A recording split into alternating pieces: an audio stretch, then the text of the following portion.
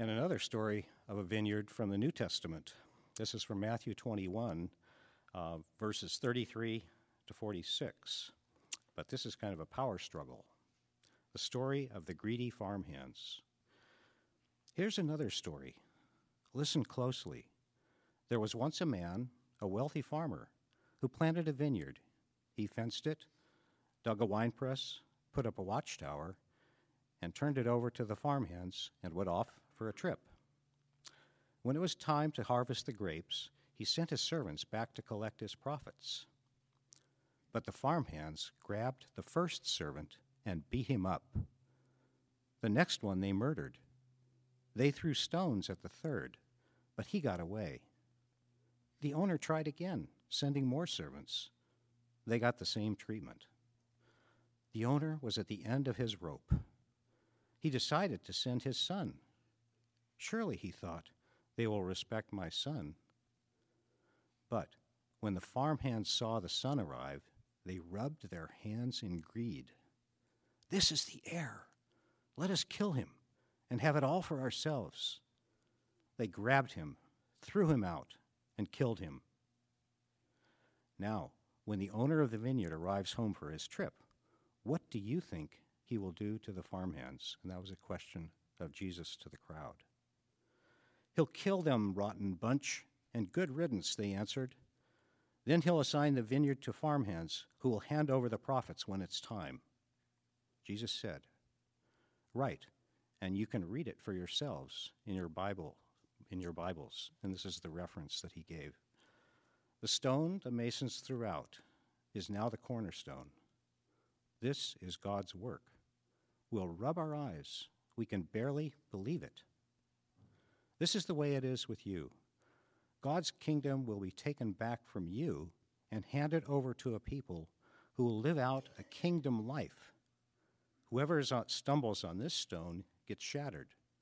Whoever this stone falls on gets smashed.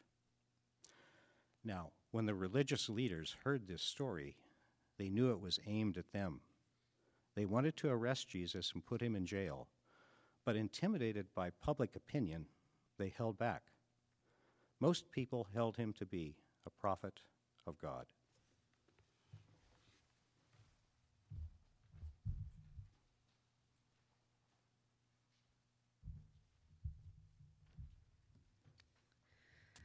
The Son has been sent and has died for our sins and rose again and empowered us. And now we are the laborers in that vineyard, and we are sent by God on this mission to gather more workers, to gather people to come. And that leaves us with the series that we've been embarking on these last few weeks. What do we do as laborers in this vineyard with so many unwilling workers? What do we do as laborers for God in this culture that has very, very much turned against God? Where does that leave us as the church?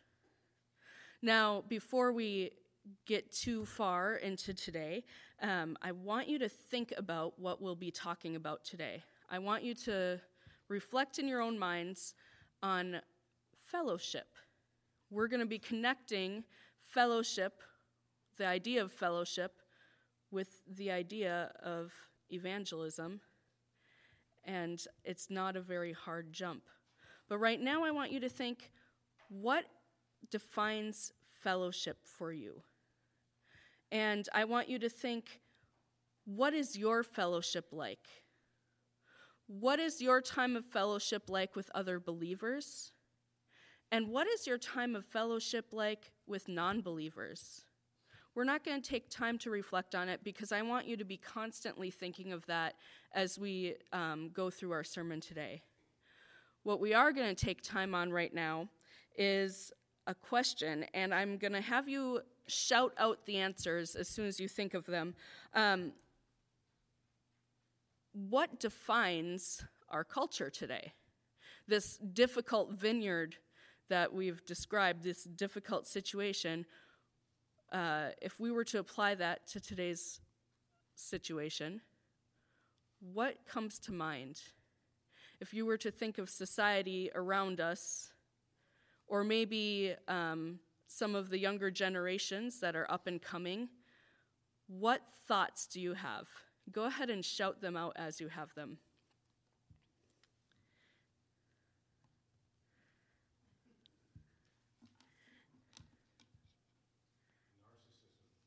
Okay?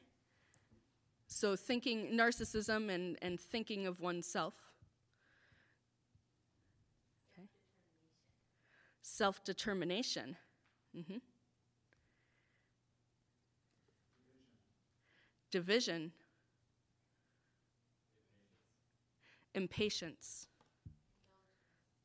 Indulgence. Greed. Did you say intolerance? Yep, intolerance.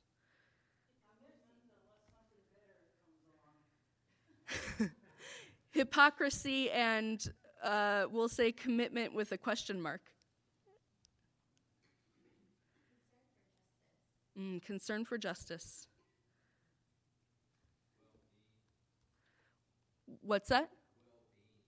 Well-being. Mm-hmm. Excellent. Oh yeah, that's good. Compassion in the face of tragedy and environmental concern. Right? Right. Let's keep some of those thoughts in mind. All of these things are going to come together in the end. For right now, I want us to continue on in Acts. We're going to go to Acts chapter 2, and we're going to skip most of the chapter, and we're going to end up in verse 42. All the believers devoted themselves to the apostles' teaching, and to fellowship, and to sharing in meals, including the Lord's Supper, and to prayer. A deep sense of awe came over them, and the apostles performed many miraculous signs and wonders. And all the believers met together in one place and shared everything that they had. They sold their property and possessions and shared the money with those in need. They worshiped together at the temple each day, met in homes for the Lord's Supper, and shared their meals with great joy and generosity. All the while, praising God and enjoying the goodwill of all the people. And each day the Lord added to their fellowship those who were being saved.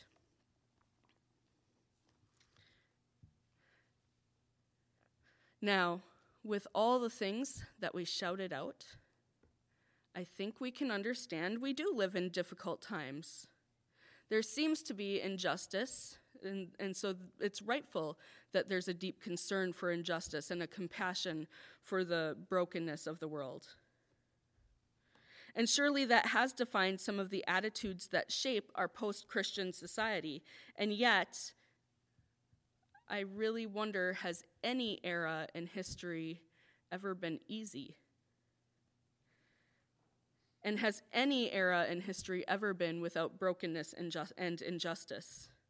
Because every single era has always been lined with speed bumps and roadblocks and blocks to this path to spreading the gospel. Now we read in Acts, before we get to this passage, Peter is giving this great sermon. The Holy Spirit has come upon the community, and everyone is filled with the presence of the Spirit dwelling within them. Like personally dwelling in their own spirits is the Holy Spirit. And Peter gives this amazing speech. And after that, 3,000 were added to their numbers. And that's impressive. But I'm focused on the end of the passage that we read today, where it says every single day more were added to their numbers. That's not just some one-time thing. That's every single day. There's something about the way that this group of people is living that is encouraging people to want to join in with them. Now, every era has hardship and roadblocks, and the church in Acts was no different. In fact, they faced lots of persecution. They faced imprisonment. They faced floggings. 39 times being flogged, that's just enough to keep a person barely alive. And that is the punishment for spreading the gospel. So yes, we live in a time and a place that is self-centered and narcissistic and broken and filled with injustice. We live in a very difficult time that's defined by all of those things that we shouted out. And yet, the people in the Church of Acts lived in a very, very difficult time also. And still, their numbers were growing and growing and growing. And it makes me say, why? Because we also define our society, Hans Erik defines it as a post-Christian society around here especially, where people are so jaded to the gospel. So what was this magical equation that the Church of Acts used to be growing their numbers constantly? And I wish that it was written in the book, but it's not. There isn't a magic equation, although I think that some Christian self-help books try to make there be one. And yet it's so simple. And the answer is in the Holy Spirit. So there's no magical equation, but I do think that in this passage in Acts 2, we're given some pretty good hints as to some things that we need to be doing to be reaching out to this hurt, broken world around us. And all of these hints lead back to the Holy Spirit, by the way. That's a spoiler alert. So the first hint that we have at reaching out to the world around us is the Holy Spirit himself. So back in chapter 1, which we talked about last week, the apostles were told to wait with their mission. They were raring to go. They wanted to get into action right away, and Jesus had told them to wait. Don't do anything until the Holy Spirit comes and gives you the gift of the Spirit. And that's it right there, the gift of the Spirit. So we all have talents and gifts and abilities that are amazing. And you can proclaim the gospel day and night until your throat is gone and you have no more voice. But without God backing us up, there's really no point to that. Without the Holy Spirit moving in us and through us, and then moving in the people and through the people to whom we're reaching out, there's just no point. And so the gift of the Holy Spirit within us is key. We only have this little tiny picture, and our human understanding can only go so far, but the Holy Spirit is in us, the Holy Spirit God, who sees the grand picture, who sees everything, who knows what ridiculous, shot-in-the-dark action will make all the difference to this random person over here, and we never even would have guessed it, but the Holy Spirit knew. Who knows if what we think is good and we're using our gifts will actually be harmful, but the Holy Spirit knows. And so the Holy Spirit works within us, and that is why we were told to wait until the Spirit comes. But then, of course, once the Spirit came, then we were sent to the ends of the earth. And it kind of makes me think of the song that we sang today. I was really excited when I saw that song on the list, by the way. There's the lyric, "And if our God is for us, then who can be against us? And if our God is with us, then who can ever stop us?" It's so powerful because it's so true. We think we can do things, but we can't without the Spirit. But with the Spirit, we can do anything, any task that God sets for us, and nothing can stand against that. Even the persecution, even the floggings that the Church of Acts faced, that could not stand against the power of the Holy Spirit in the people.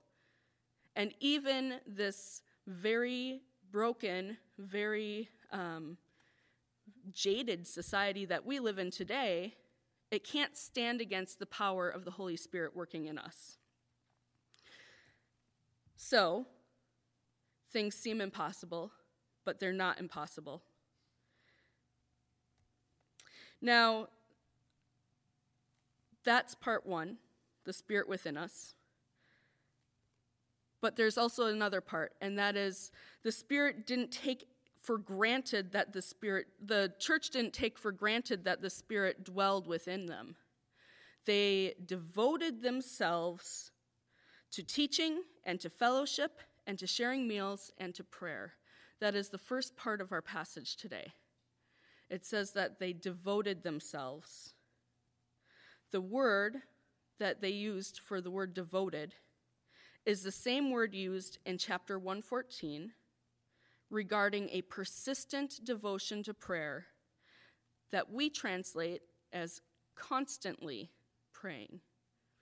So this word used for devoted is constantly, persistently pursuing. How many of you can say that about all aspects of your spiritual life?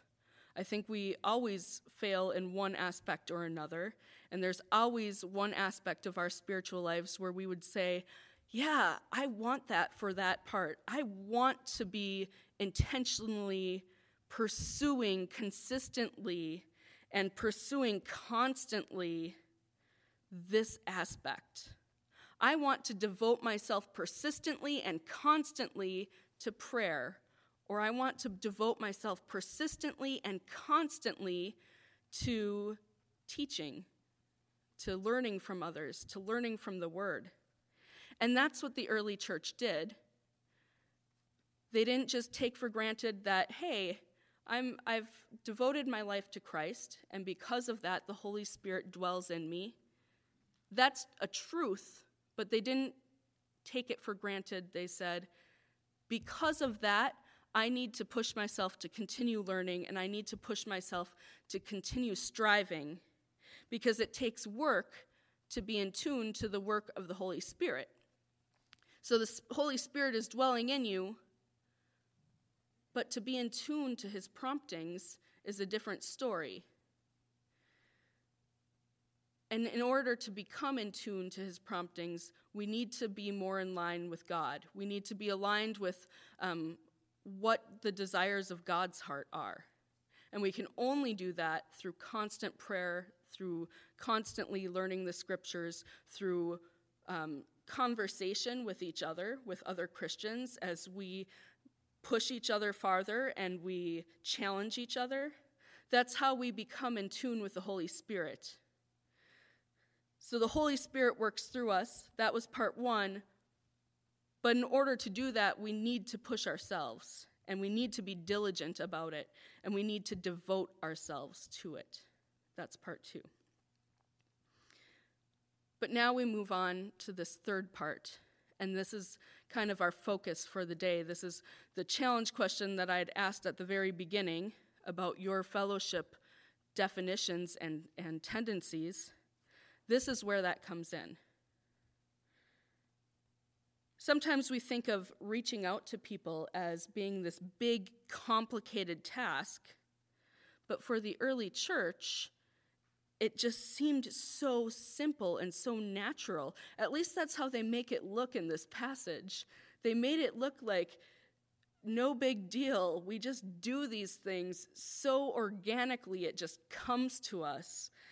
And that's really what it is. It was as simple as loving each other with the love of Christ. There isn't some complex equation. All they did was intentionally allow the Holy Spirit to empower them to love others. And that's going to be the key thing here. So I'm going to repeat it. They intentionally allowed the Holy Spirit to empower them to love others. And really, if there's nothing more that you take away from this morning, then take that away as a challenge. Now, I do remember that after the Holy Spirit came upon the people, 3,000 were added to their numbers, and that is a big deal.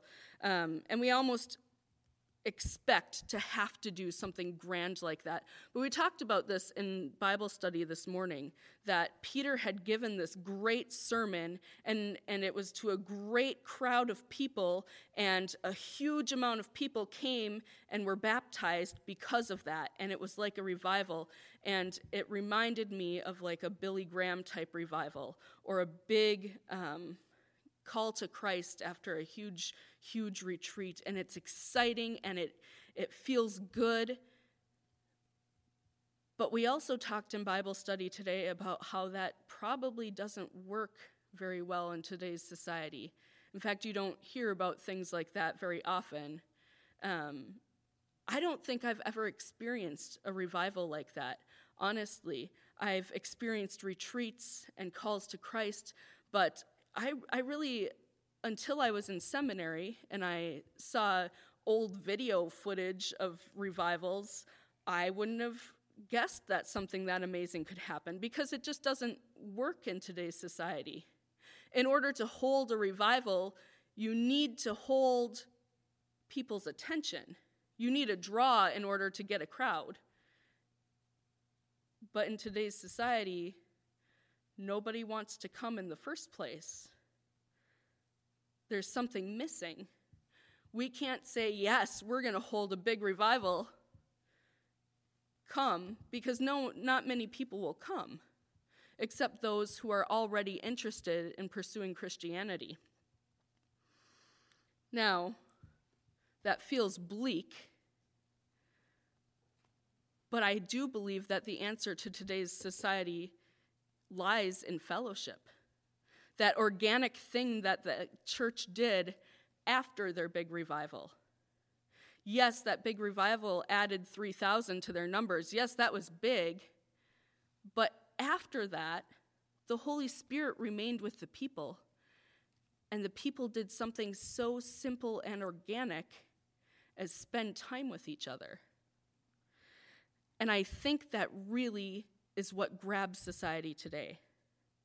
Now, if you stick around the church long enough, you're going to hear the word koinonia, and that is used here. Usually it's Paul who uses it. He really likes that word. And Luke only uses the word koinonia once. That is right here in this passage. Koinonia, many of us know, means fellowship, but that's just how we translate it. The truth is, koinonia means more than that. Koinonia refers to two different things. It refers to sharing, and it refers to a very intimate kind of fellowship that can be had through the Holy Spirit. So we cannot separate the Holy Spirit from this kind of fellowship just based on the meaning of this word. The Holy Spirit and this fellowship cannot be separated. But the word also means a deep kind of sharing. Now think about what we refer to as fellowship, whether it's the moment when we greet each other with the peace of Christ, or it's 5 minutes before or after in the narthex trying to catch up with everybody. What do we think of as fellowship in the church? That is not koinonia. That is greeting each other, and it's lovely. We do that every week, and it's very nice. But that's not the type of fellowship they're referring to here. This fellowship is very intentional, and it has deep, far-reaching effects. This fellowship is like the fellowship of the Holy Spirit that Paul refers to in 2 Corinthians. Again, it cannot be separated from the Holy Spirit, and that should say something. I don't think it takes the Holy Spirit to shake a hand and say hi. But fellowship of the Holy Spirit is much deeper. So then it refers to sharing, and that's another question. What did the first church share? Well, they shared everything. They shared their possessions. I think that speaks to kind of a materialistic society that we live in today, that shocks people. They shared their finances. That's the same thing. When we say we're self-determined or self-serving, that stands in opposition. They shared all of their resources. Our passage says that they shared everything that they had, and that's great, but beyond material goods, koinonia refers to a much, much deeper sense of sharing. It refers to the more important things that they shared, like building each other up and encouraging each other and supporting each other in this faith that wasn't well respected. It meant that when there were new members of their community, they surrounded them. And when there were seasoned members of their community, they didn't stop surrounding them, they continued, so that every hardship and every joy, those were the things that were shared. The personal stories, the trials, the tribulations, the stories of God's greatness, the stories of how God provides, those were the things that they shared, and that deep sharing of life stories is part of the definition of koinonia. Now, in our busyness today, we've grown accustomed to watered-down fellowship, and not just in the church, but everywhere. The question, how are you, is so basic that we can say it and respond to it without ever even thinking about it. The words just kind of jump from your mouth. So I was thinking, as I was going over this, I was thinking back to my freshman orientation in college. And the first couple of weeks, there were some questions that just spilled from your mouth. What's your name? Where are you from? What's your major? Over and over and over for probably the first 3 weeks easily. You're getting to know each other, but there are so many new people that you're getting to know that those 3 questions they're easy and they're fast and they don't take much time, but somehow you can assess whether you want to have anything to do with this person or not. Somehow those words are just very easy. And I got so used to those 3 questions my first few weeks of college. But then I went to my first InterVarsity meeting, and I had more of those questions. In fact, a lot more. I was meeting other Christians on campus, and we still fell to those questions. What's your name? What's your major? Where are you from? And then out of the blue, this girl came up to me, and I'd never seen her before in my life, and she said, "What's your story?" And it just confused me and shocked me, and we're still really good friends because of that, probably because of that. I mean, she's a great person otherwise. But she didn't ask me my name first, and she didn't ask me where I was from or my major like everybody else. The very first words of her mouth was, "What's your story?" And that's just different. That's kind of the difference between fellowship and koinonia that I'm thinking of here. There takes a different level of investment. For someone to ask you what your story is, it automatically implies that they want to know the answer, instead of just the standard questions that you ask to move on. And that question was followed by a very intentional listening. So koinonia, very deep. Now, there were elements of koinonia. The definition was deep sharing and deep fellowship of the Holy Spirit, but there were elements within this. And the first element listed in here, they ate together. That's what the Church of Acts did. They ate together. And meals together, to this day, are very important. Meals symbolize our culture. Meals symbolize our upbringing. Meals are personal and intimate, and they open a way for deep conversation because you're seated together, face to face. But that's not all. I mean, go ahead, have a meal with somebody. In fact, I very much encourage it. But there are other parts of life today. I mean, go on a hike with somebody. Go pray with somebody. Sit with somebody face to face. Take this conversation beyond the superficial, "How are you?" and bring it to the level of, what's God doing in your life? Because how are you? You can answer with a good and move on. What's God doing in your life? That's another story. That's a story in itself. It takes intentionality on both parts to ask that and to answer it. Now,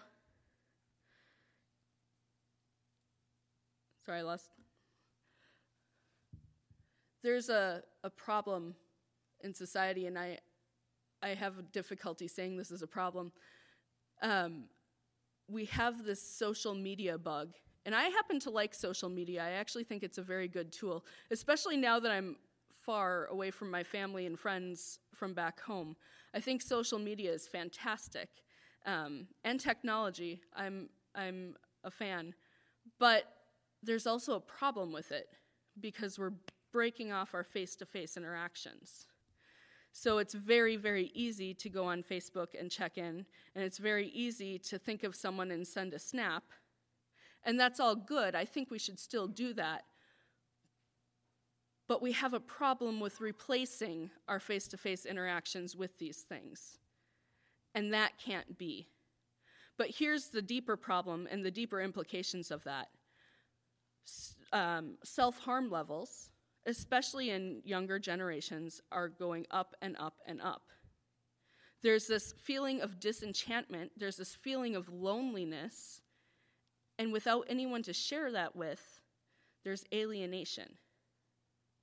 And the longer we push ourselves away from people and only communicate once in a while through social media, the harder it is to find support in the things that you're struggling with.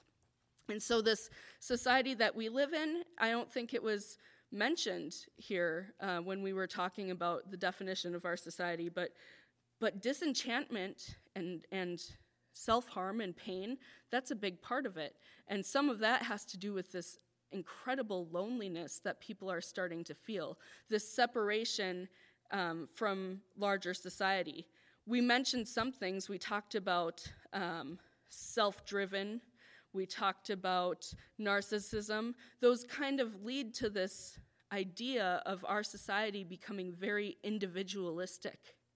We are very much working for our own good. We are very much saying, I put numero uno first. Me, myself, I work for myself, and I am important, and everyone else is secondary. I care for other people, but I have to take care of myself. And the more we think like that, the more individualistic we get, and that alienates people, and people feel lonely in that. And compare this loneliness, to the fellowship of the believers in Acts. Koinonia is intimate, and it's like this deep healing balm that reaches deep to the soul. So in such a lonely and alienated society, it is imperative that we try and reach out to other Christians and to non-Christians, because everybody needs community, whether we understand that in this society or not. And what does that say about us as Christians, that we are empowered by the Holy Spirit to do just that? So if part of koinonia is the fact that the Holy Spirit empowers this fellowship, that we are specifically gifted for this deep, deep fellowship with each other, how can we use that? How can we use the fact that we are specifically created and specifically given this task of fellowship in a society that feels alone and separated and hurting? People see that. If we're having fellowship with each other, with other believers, with other Christians, other people see that looking in. And if we're having fellowship with non-believers, that's wonderful, that's great. They see that too. They see that you're taking time when maybe society has not taken that time. Now here's another element to this koinonia. the scriptures say they engaged in the fellowship with glad and sincere hearts. And I'm going to let you interpret the part that says glad. I hope you can figure it out. But what about sincerity? We did mention that this is a society that worries about injustice and that worries about the troubles of the world. And here's the thing. The generations raising up are very worried about that sort of thing. The fact that there's so much troubling this world is a problem, and they want real answers. But this is how they see Christians. They see Christians as do-gooders, and not necessarily do-gooders who work for fighting against injustice, but do-gooders who are very concerned with an inflexible set of unnecessary rules. So I don't know if any of you have read the book Almost Christian, but it talks about this concept of a moralistic therapeutic deism, which says that Christians are no more than people who abide by a set of rules that may or may not be relevant, just so that they can get the praise from God, and God saying, "Good job, for that I give you peace." And that's how they see Christians and God, as people who no longer have relevance in the world and only care about the peace that God gives them for doing good things. And I wouldn't want any part of that either. That makes God completely irrelevant to society. And if we have very faulty, superficial,